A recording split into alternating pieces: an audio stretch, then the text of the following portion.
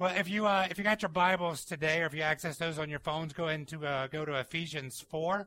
If you're not familiar with how to access the Bible, we'll have most of the scriptures on the screen for you here today.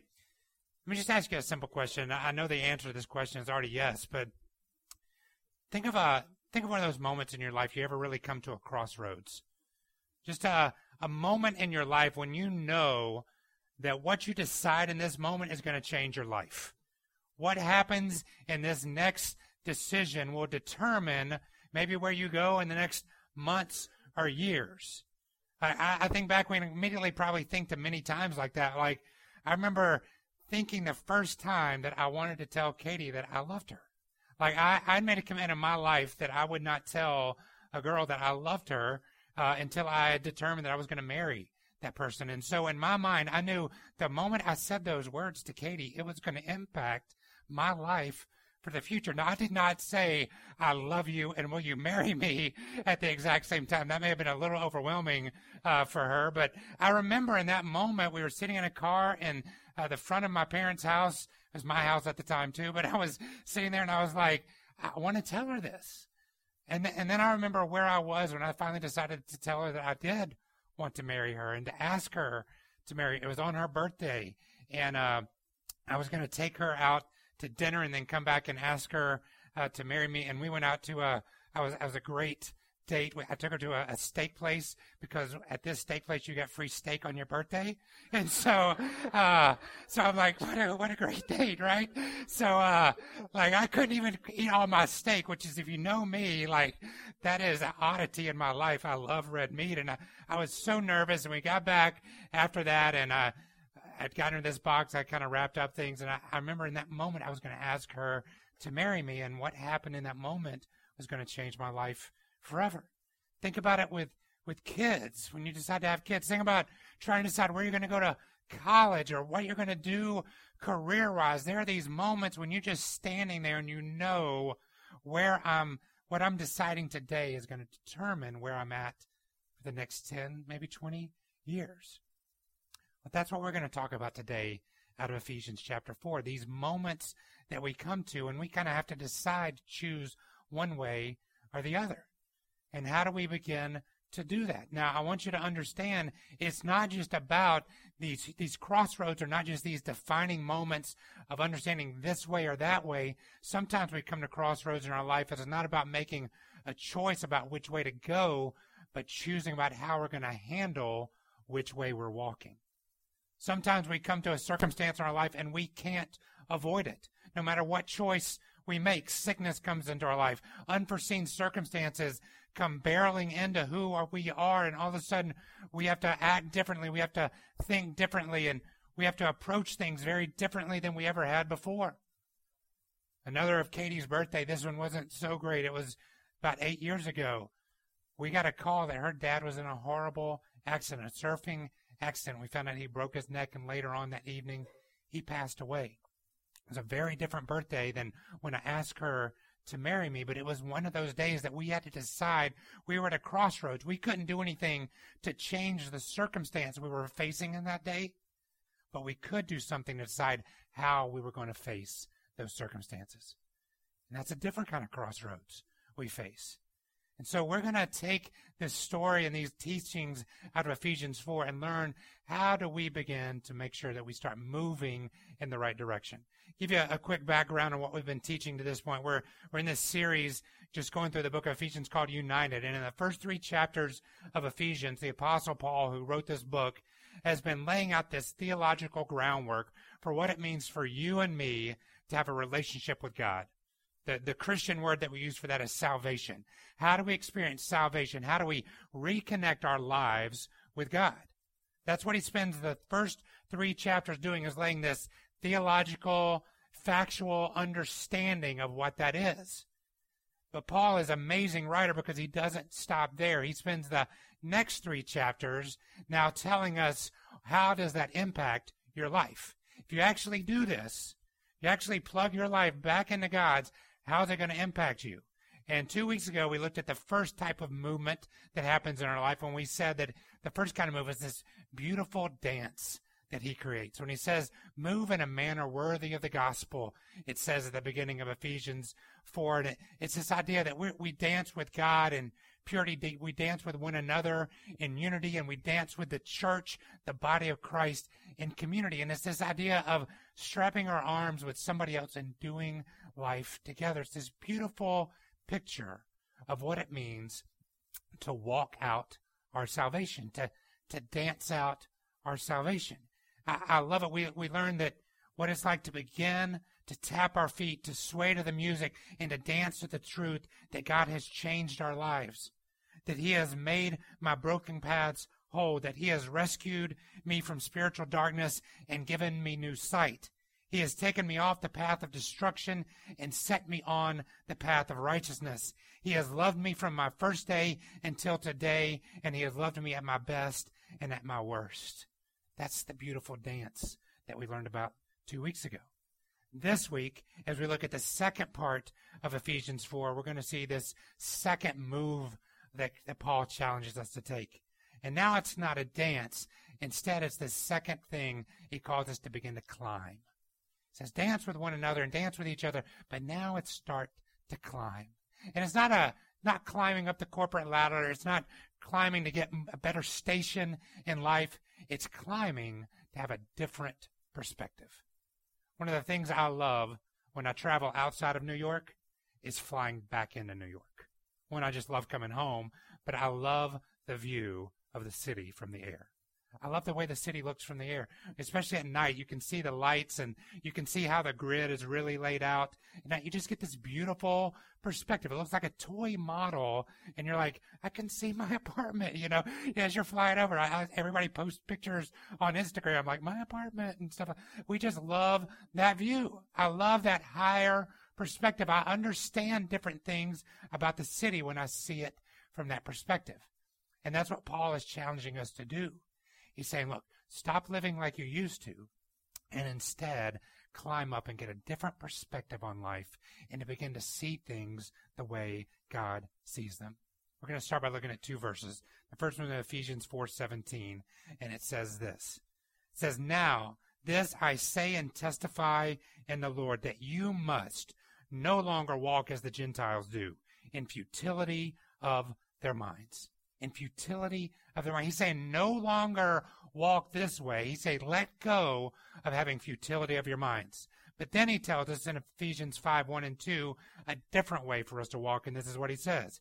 Instead, be imitators of God as beloved children, and walk in love as Christ loved us and gave himself up for us, a fragrant offering and sacrifice to God. He says now walk in love. He says let go of futility and grab hold of love. Let go and grab hold.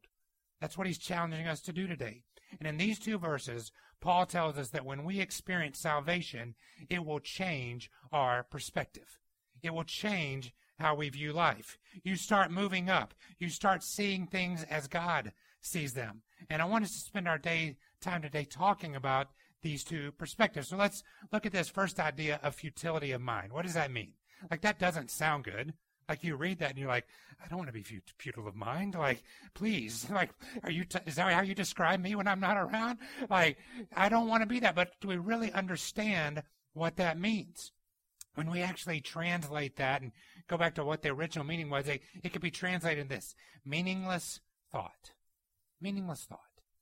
Give up meaningless thought is what he's saying. Paul's telling us, stop acting without thinking. Stop wasting our time and our resources by just doing the first thing that comes into our head, just reacting. He's telling us to stop having a weak mind. Don't have a weak mind. What if we acted on every thought that came into our heads? Yeah, same thought, right? Oh my gosh, please no. Like, I remember I'd been preaching one time. It was probably my fourth or fifth time preaching. I was actually at New Salem Church over here where these guys are from, and they had this big pulpit. And in the middle of teaching, I'm like, what if I just picked this thing up and threw it in the audience? Like, where did that thought come from? I'm like, why in the world did that thought just pop in my head? And I'm so thankful that I did not act on that thought. Like, we've had those moments where it's just like these weird, random thoughts pop in our head. My brother's here this morning. A couple of years ago, I guess 5 or 6 years ago now, we were all together for the 4th of July. And we had this amazing thought, what if we acted like PJ blew his hand up with fireworks and came running in and scared everybody in our family? Well, we acted on this one. We chose not to exercise.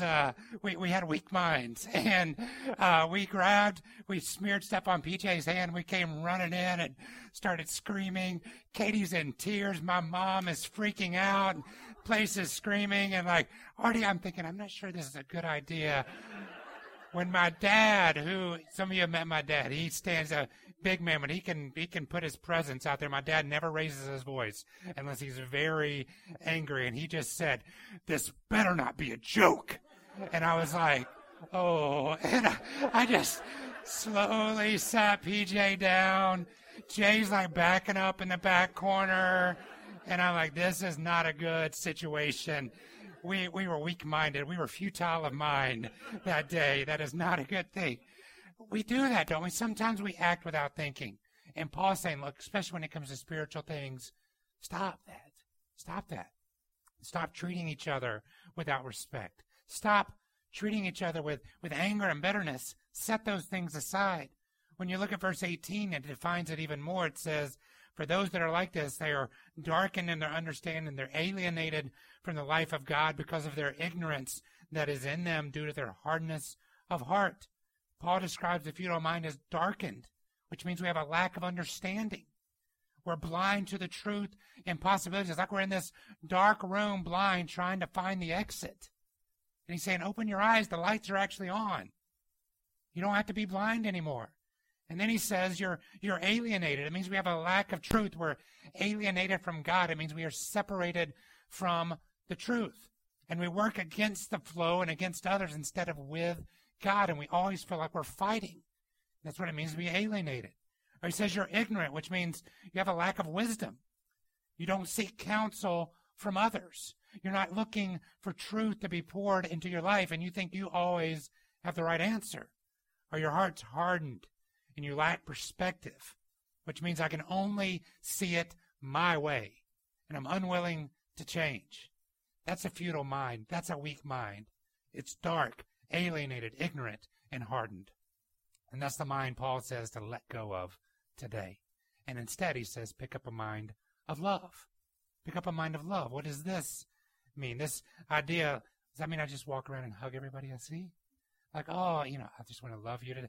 Like, I would not last 2 hours in this city if that's the way I tried to operate, on the subway or just walking through, wherever. People be like, okay, that's that guy. I'm on the other side of the street. That's not what he's saying here. It's just this external expression, always happy. I can't ever be angry or anything like that. That's not what it means here. It actually means when you talk about love as Christ love, it talks about a determined action. That's what it means to walk in love, to have a determined action. Purpose behind what you do. Love as Christ loved. That means Christ set an example. There's something for us to follow, a determined step for us to do. And this is what he's saying. Look a little further, deeper at Ephesians 5:1 and 2, and it says this, therefore be imitators of God as beloved children, and walk in love as Christ loved us and gave himself up for us, a fragrant offering and sacrifice to God. And if we look here, we see what a heart that loves, that has determined action is like. We see first it's humble. It imitates God. It doesn't think that it is always right. It actually says you are. I want to imitate you. It's a humble heart, but it's also an obedient heart. It says like children. That means that we're constantly learning. We're willing to follow. That we understand our role in the relationship, that he is the wise one and I'm learning from him. And it also means that we're connected. It says that he does this for us. Is that we're in this together. I'm not isolated from you or you from me, that as we are doing and trying to determine our actions, it's a group of us. Have a common goal and a common bond together that are walking through this.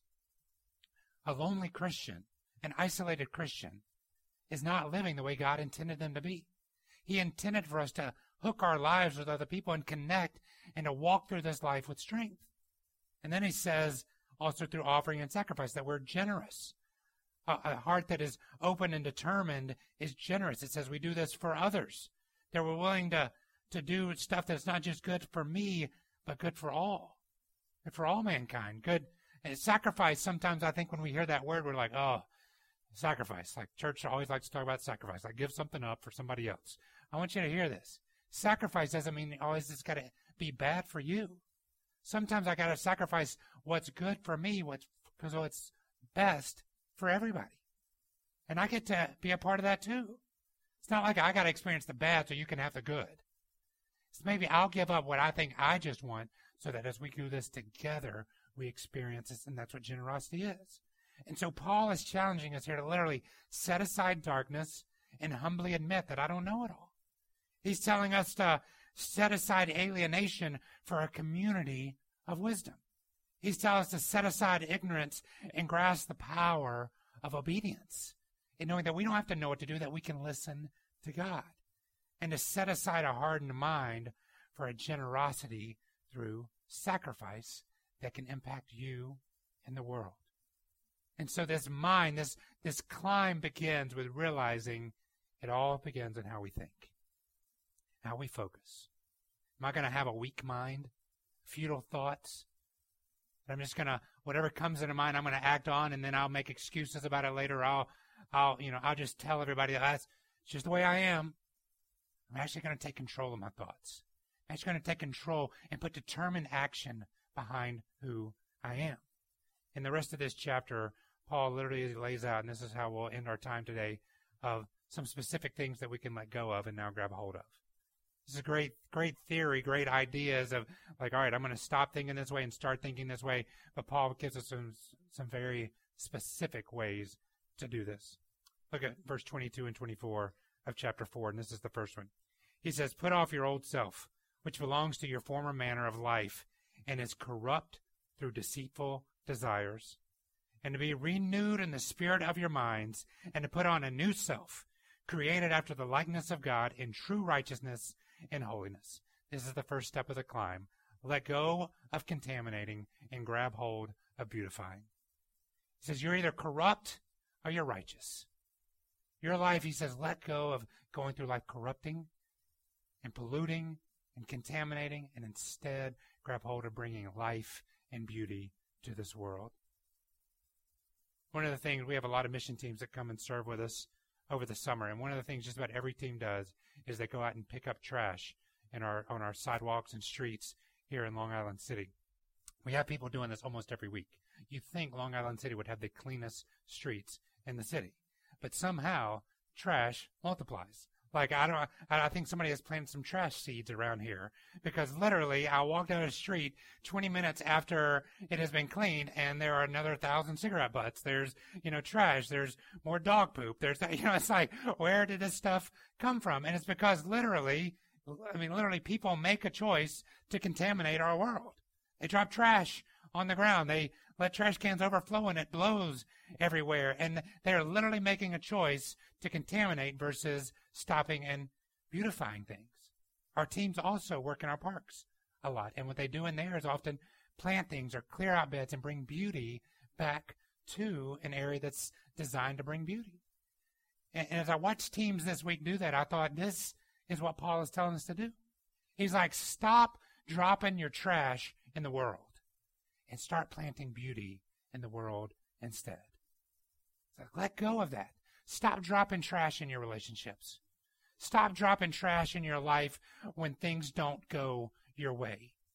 Stop being weak-minded and think, oh, woe is me, why me? And start thinking, what do I do to make the best out of this situation?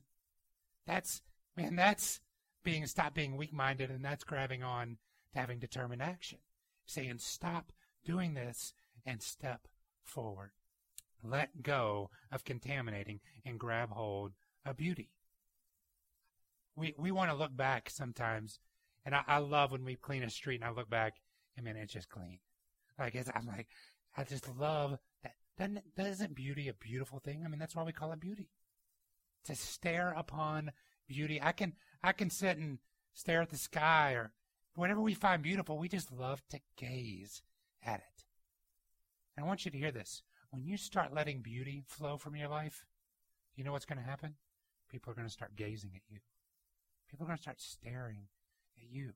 People are going to start longing for what you have. So let go of contaminating and grab on to beautifying. Look at verse 25. He gives us another one here. He says, therefore, having put away falsehood, let each one of you speak truth with his neighbor, for we are members of one body. This is what we got to let go of. Let go of conspiring and grab hold of cooperating together. That's the next step up the ladder. You know, we have this innate desire that when we're away from God to conspire against one another. We have been fooled into thinking that this life is a competition. That it's about who gets to the end with the most, or who gets to the end and is the most well-known or well-liked, or whatever. We are competing. We think we're competing with one another, so we conspire against one another. We plan hardships for one another. We try to trip each other up. And this is not the way that God wanted us to live.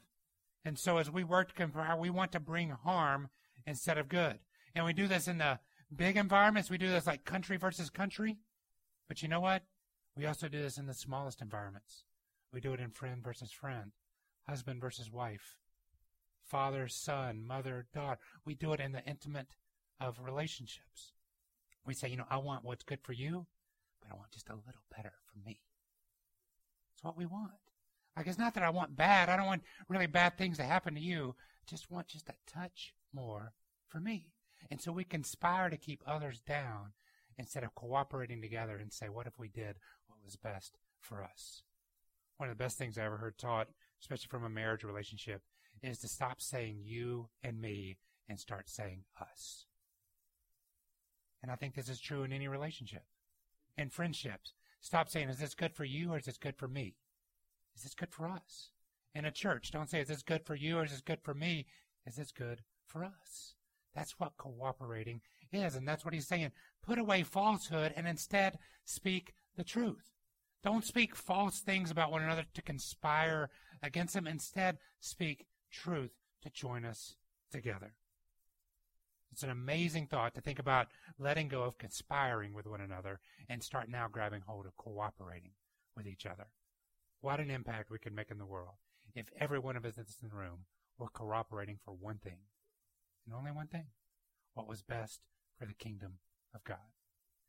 Verse 28 brings us to another one. It says this, let the thief no longer steal, but rather let him labor, doing honest work with his own hands, so that he may have something to share with anyone else. And you may say, well, I'm not a thief. I don't have to pay attention to this. And, you know, maybe you've never stole like something out of a cash drawer or something like that, but you've probably stole something from somebody at some point in your life. And here's what it boils down to is this. He's telling you got to stop consuming, let go of consuming, and grab hold of producing. Don't walk through this life a consumer. He's saying no longer be a thief. No longer look at something that somebody else has and say, I wish I had that. Why do they get that? And why don't I get it? And we start trying to do things that get it into our lives, maybe even it brings harm to them. We turn this life into a comparison game between what we have and what we lack, and what we don't have and what we do want. And comparison always ends with somebody lacking. And so he's saying stop just going through this life consuming things and actually work together to start producing things. He's saying do honest work with your hands. Work together. Create something. Somebody asked me this question one time. They said, what have you actually ever done with what God's given you? And I had to stop and think for a minute. I was like, well, no, I go to church. I pray. I give. And they said, no. With what God's given you. The way that God has uniquely shaped you. With your experiences, your passions. What have you done with that? And I I had to take a hard, deep look inside myself and say, you know what? I don't know that I have. I've been doing things, good things, but what have I created with my own hands through the gifts, talents, and passions that God has given me for his kingdom? It's a question I want to lay before you. It's not about what you're producing to please God. It's not what we're talking about. Like, I got to do something so that God will love me. It's not what this is saying. It's saying God has given you unique gifts, talents, and passions in such a way that as you produce things for him, it brings glory to him and points people toward him. People see the glory of God through the works of your hands as you produce them for God.